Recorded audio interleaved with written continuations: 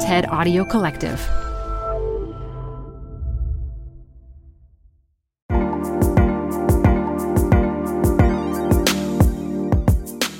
Thanks for listening to TED Tech.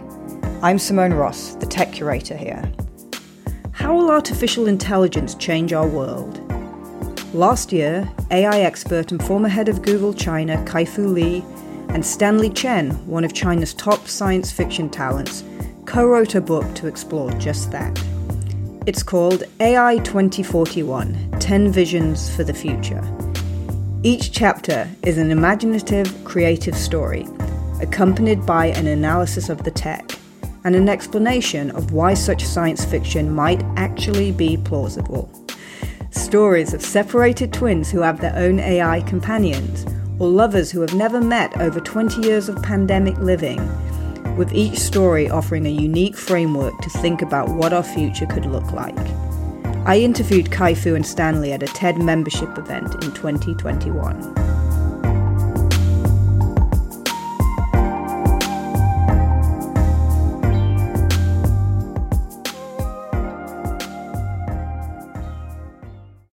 Support for TED Tech comes from Odoo. What is Odoo? Well, Odoo is an all-in-one management software with apps for every business need. Odoo has apps for CRM, accounting, sales, HR, inventory, manufacturing, and everything in between. And they're all-in-one, easy-to-use software. And the best part about Odoo? All Odoo apps are integrated, helping you get things done faster and more efficiently. So when you think about business, think Odoo. To learn more, visit odoo.com/TEDTech. That's odoo.com/TEDTech. Tired of unnecessary payroll errors? Stop them in their tracks. With Paycom, employees do their own payroll. They're able to identify errors and fix them before submission, right in the app. Because no one can afford for payroll to be wrong. Not HR and payroll teams, not leaders, and definitely not employees. Shorted paychecks, timesheet corrections, unentered sick days, missing overtime hours, and expense mistakes are, well, unnecessary for everyone. Manage the process to make payday right with Paycom. Learn more at paycom.com/soundrise. That's paycom.com/soundrise. The best place to see stars is at home with Prime Video. Get everything included with Prime, like Mr. and Mrs. Smith, starring Donald Glover and Maya Erskine. Rent or buy hits like Mean Girls, starring Renee Rapp. Or add-on channels like Max for the HBO original Curb Your Enthusiasm with Larry David. You've never seen so many stars in one place. Prime Video. Find your happy place. Restrictions apply. Prime membership not required to rent or buy. Prime membership required for add-on subscriptions. See Amazon.com/Amazon Prime for details. Thank you so much for joining us for today's event featuring technologist and AI expert Dr. Kai-Fu Lee and science fiction writer Stanley Chen. They are co-authors of the new book, AI 2041, 10 Visions for Our Future, which will be released here in the US on September 14th. Kai-Fu, Stanley, thank you both so much for joining us. Kai-Fu, I'm going to start with you. Why write this book together? Well, it is my belief that AI is the most important technology for mankind in the history of mankind.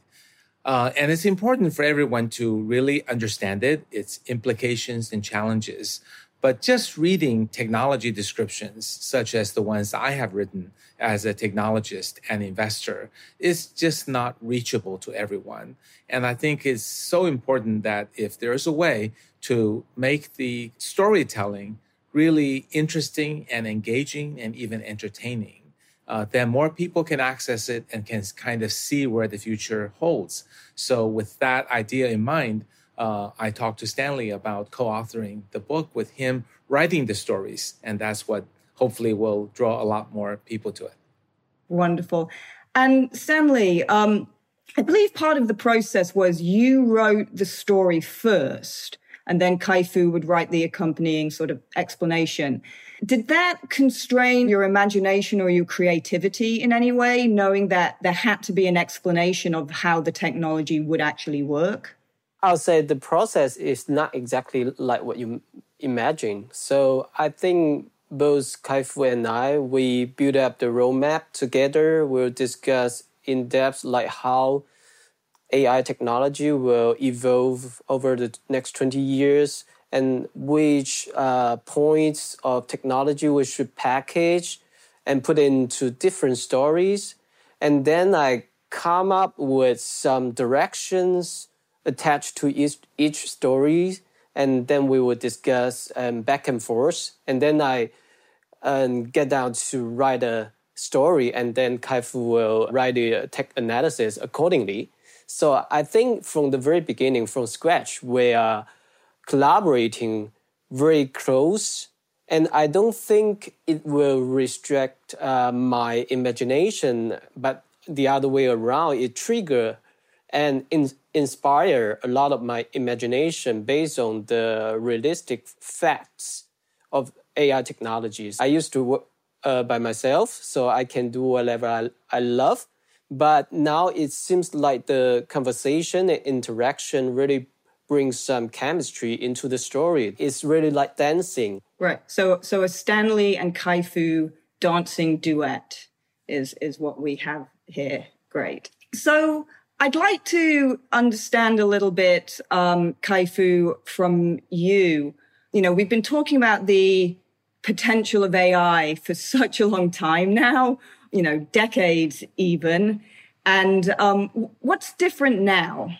Well, I know that more than everyone else because I did my PhD in 1988. And then I worked for Apple, Microsoft, Google. My CEO always asked me, when will AI be real? And that's really just happened in the last 5 years. If we look at how much progress has been made to date, this is not going to 2041. This is just to date. Think about AlphaGo, AlphaGo Zero, AlphaFold, GPT-3, autonomous vehicles, the use of AI in all internet companies, the use of AI in financial applications, and all the robots that's working and all the RPA technologies that's displacing white-collar work. It's really been blossoming in the last 5 years. And I think that is just the beginning for much more is to come in the next 20. So our future is finally here. We have some questions from the audience. So this one is from Estefania. Do you think there's a limit to AI since it's a human creation, or will it reach a point of self-development? Yeah, I'll take that first. So AI actually is not completely programmed. It's programmed to have a goal. It's programmed to have an architecture, but then it learns by itself on more data.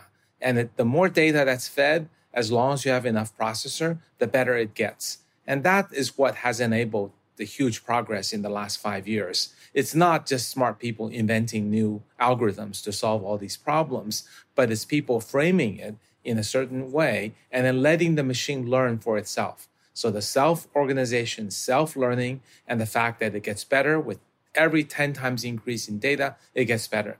That is the amazing and sometimes scary thing about AI. Now, about AI's ability to self-program, I don't doubt that will happen to some extent.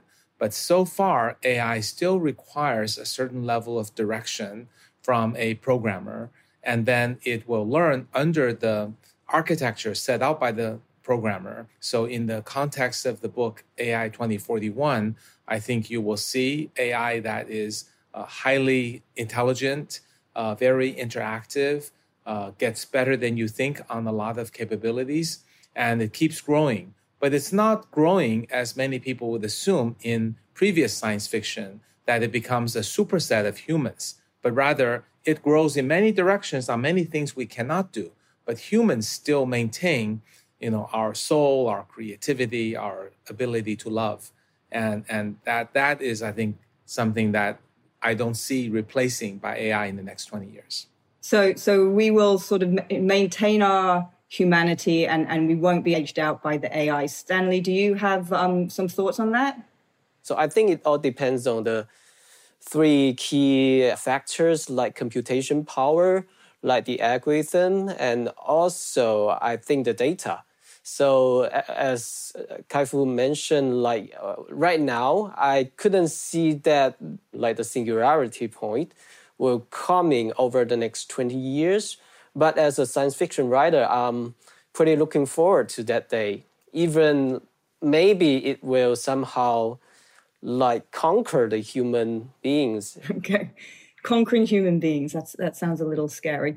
Okay, another question from the audience. This one from Midan. I believe this is directed to Kai-Fu. In a recent interview with Peter Diamandis, you were talking about longevity and 150 years lifespan.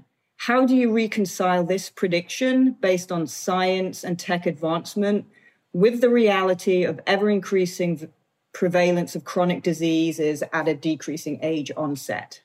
Okay, I don't think I quite made a 150-year projection. Peter may have. I'm a strong believer in that AI will use a lot of data, much more than medical doctors and scientists have ever been able to collect, including our genetic sequencing, our MRI and scans, and the full blood tests with all the markers.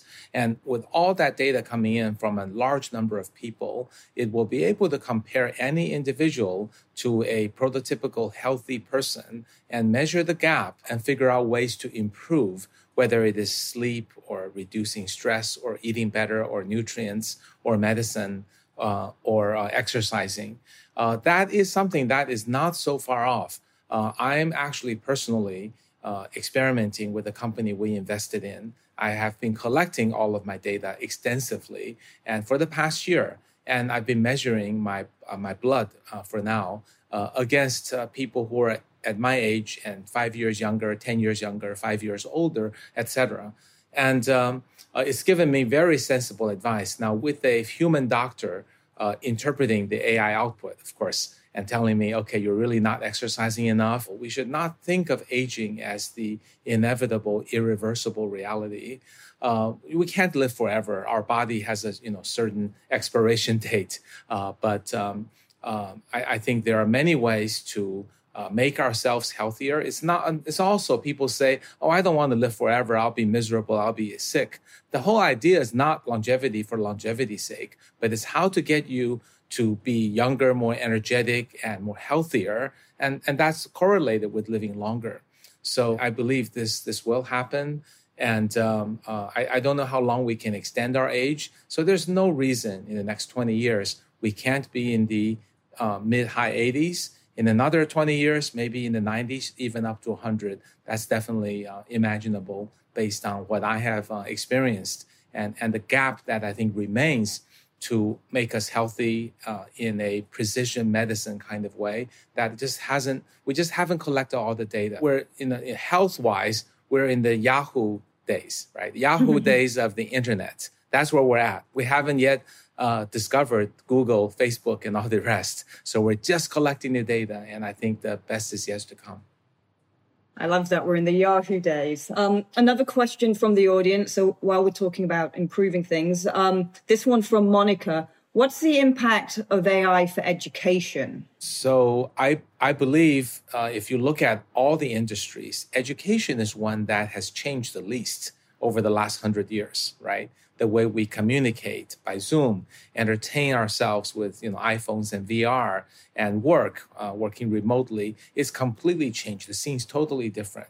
Education is still one which is mostly a teacher giving a lecture to all, giving a test to all, giving homeworks to all. It's basically one size fit all kind of approach, and that's understandable historically because one could not afford, a teacher for every student. But I think going forward, I think we want a teacher for every student because every student has different weaknesses, different preferences, different hobbies. Some would score better if we cast the problems as a basketball or as dancing or something that excite them. And also, if you can imagine an AI teacher companion that is watching over each student, helping with them, and making learning almost a gamification, a fun experiment. So a lot of the content can be taught by this personalized, targeted AI companion teacher. right? We think about targeting as a bad thing because, Facebook targets us with things that makes us addicted or extreme in views. But if it's targeting us to help us learn, then it's aligned with our goals. So I think that is a huge power of AI that can make a one AI teacher per student kind of a future.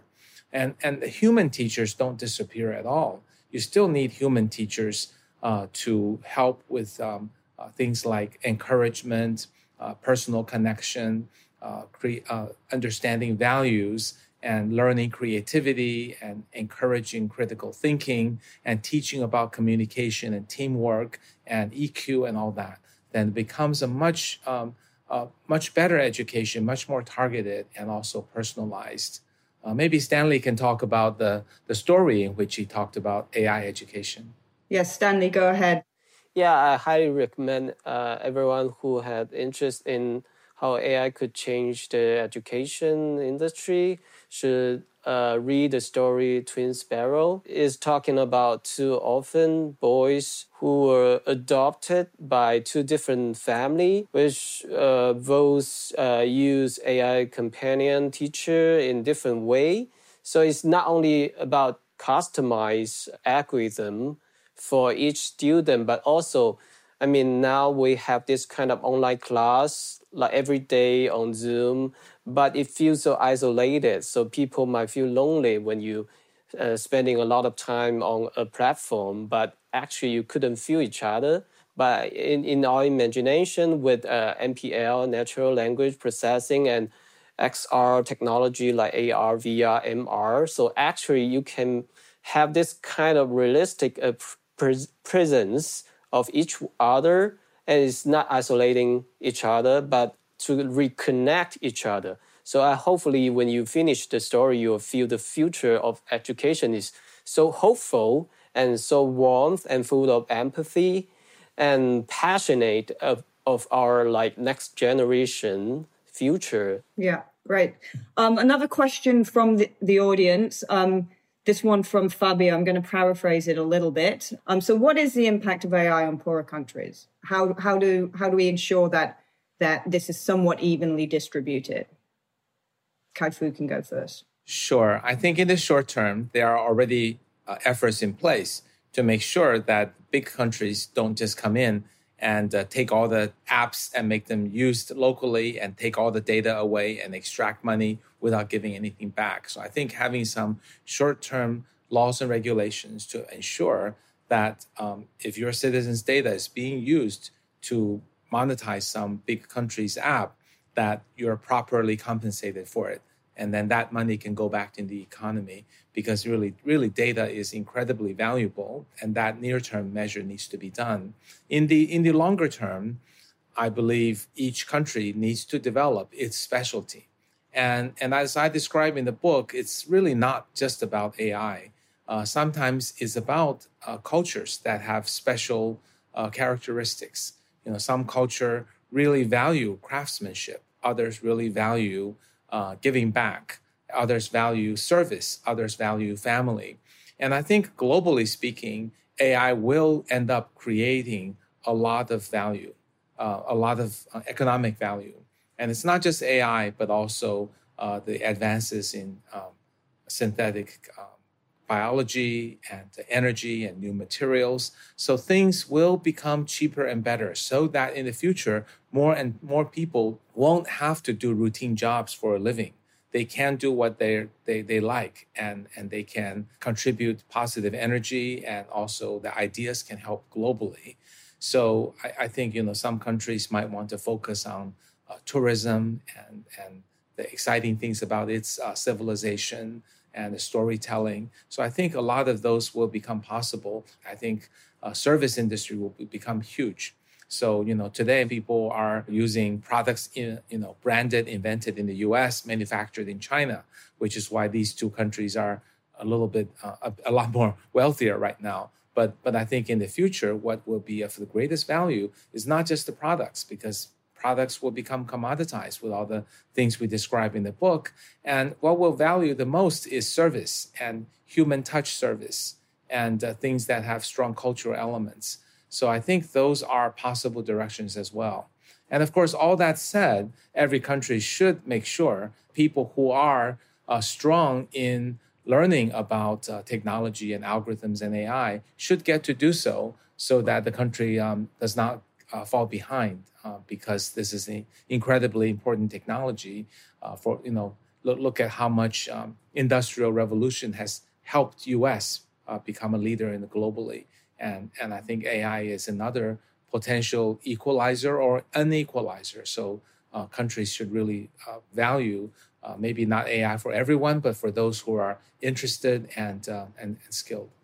You've said that the AI should be sort of a great equalizer, but also potentially not. So Tom is asking why we should trust AI scientists to develop these powerful technologies. And I'd like to add on to that, why should we trust our governments and regulators to help get us to a more equal society as they claim to want to do? Well, I'll take a shot and then Stanley can add to that. We should first make sure everyone's educated so we can all become participants, watchdogs, and raise our opinion if the programmers and scientists and corporations and governments aren't doing their job. Hopefully, the book describes clearly that many of these problems of AI are actually externalities. They're not intentionally creating harm for the individuals, but they're done as a side effect. So I think the key thing then is, AI scientists are bad people, don't trust them, but it's rather make sure they're educated to understand with greater power comes greater responsibility. So what must they do when they program an algorithm to make sure it doesn't have bias or unfairness or treat, women or minorities unfairly, etc. And also better tools should be developed. So even if a scientist is negligent, it catches it up front. And also, with large internet companies, some of what they do is perhaps just out of greed. Others are maybe not well thought out. And some of it is just unintentional. So there needs to be watchdogs. I don't think we can abdicate our responsibility and say, hey, government, you fix the internet companies, break them up and punish them and make them pay big fines. That doesn't solve the root of the problem.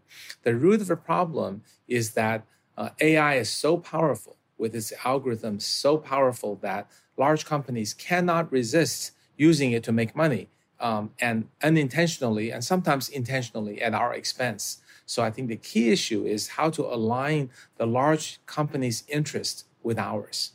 Yeah. So it sounds like you think that we collectively also have somewhat of a responsibility and role in driving where this sort of AI future can take us. So Stanley, I have a question for you. This one is also from the audience, from Hannah.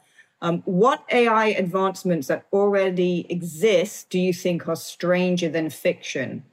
Yeah, I think there are a few things actually make me think like science fiction writers is kind of lack of imagination in reality. So for example, like deepfake, there's something I don't think in previous science fiction had a lot of description on the thing, like how people using technology to transfer their face, their voice, their movement to pretend one another. Meanwhile, it's not for good, but it's doing bad things, and how we can fight against those misbehaviors. So another thing is like right now, I think AI is more capable than human being on recognizing micro-expression, even detecting all these small inflections in your voice, in your tongue, and they can foresee what your mental status is and what kind of reaction and response you might gonna make. So I think fundamentally we will learn a lot from AI because it's a mirror. It's like human beings, but it can reveal so many hidden structure and hidden knowledge from this huge amount of data, which human being as a collective group couldn't really interpret deeply enough, but AI can. So moving on to something where AI probably does have a big impact. Another audience question, this time from Jen. In the next 20 years, will some aspects of industry be fully replaced by AI? And will AI cause unemployment? It's so easy to be replaced by machines. In another story called The Job Savior, and it actually set in California, San Francisco, is talking about how people should be taken care of when there's mass scale of structuralized unemployment happen, and along with the development of AI technology, like invaded into different industries. So our thought is like, besides basic income, that's one solution. But I think work is much more than making money. It's about dignity. It's about self-actualization. It's about how you finding your position in the family and among others in the society. So we have this kind of idea we should use and leverage AI technology to do the job allocation if we can live up to 150. So it's no way that you only do 1 or 2 or 3 jobs, right? So I think AI should totally work to help people to retrain and reallocate in a new job and to help them to find their own value in this highly uncertainty, dynamic change of job change. This question comes from a bunch of people. What scares you most about AI and the future? I think the most scary thing about AI is it can be an amplifier to blow up all the negativities in humanity. So maybe you've heard from the news, like there's a chatbot on Twitter from Microsoft, and it learned all the cursing and bias and discrimination during the interaction and conversation with the trolls. So I think that's something really scares me, because during this kind of feedback loop, it might trigger even more like darker side of human beings. Right now, we have this kind of extremist on the internet, on the social medias, but whether we understand if they're talking with the chatbot or not.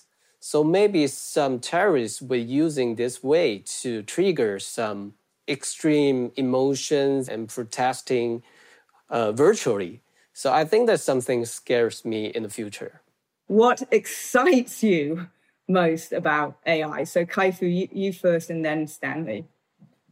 Well, I've already talked a bit about getting AI aligned with our interests. In some sense, it's addressing Stanley's concern that AI would target each person and make us think things that are against our interests.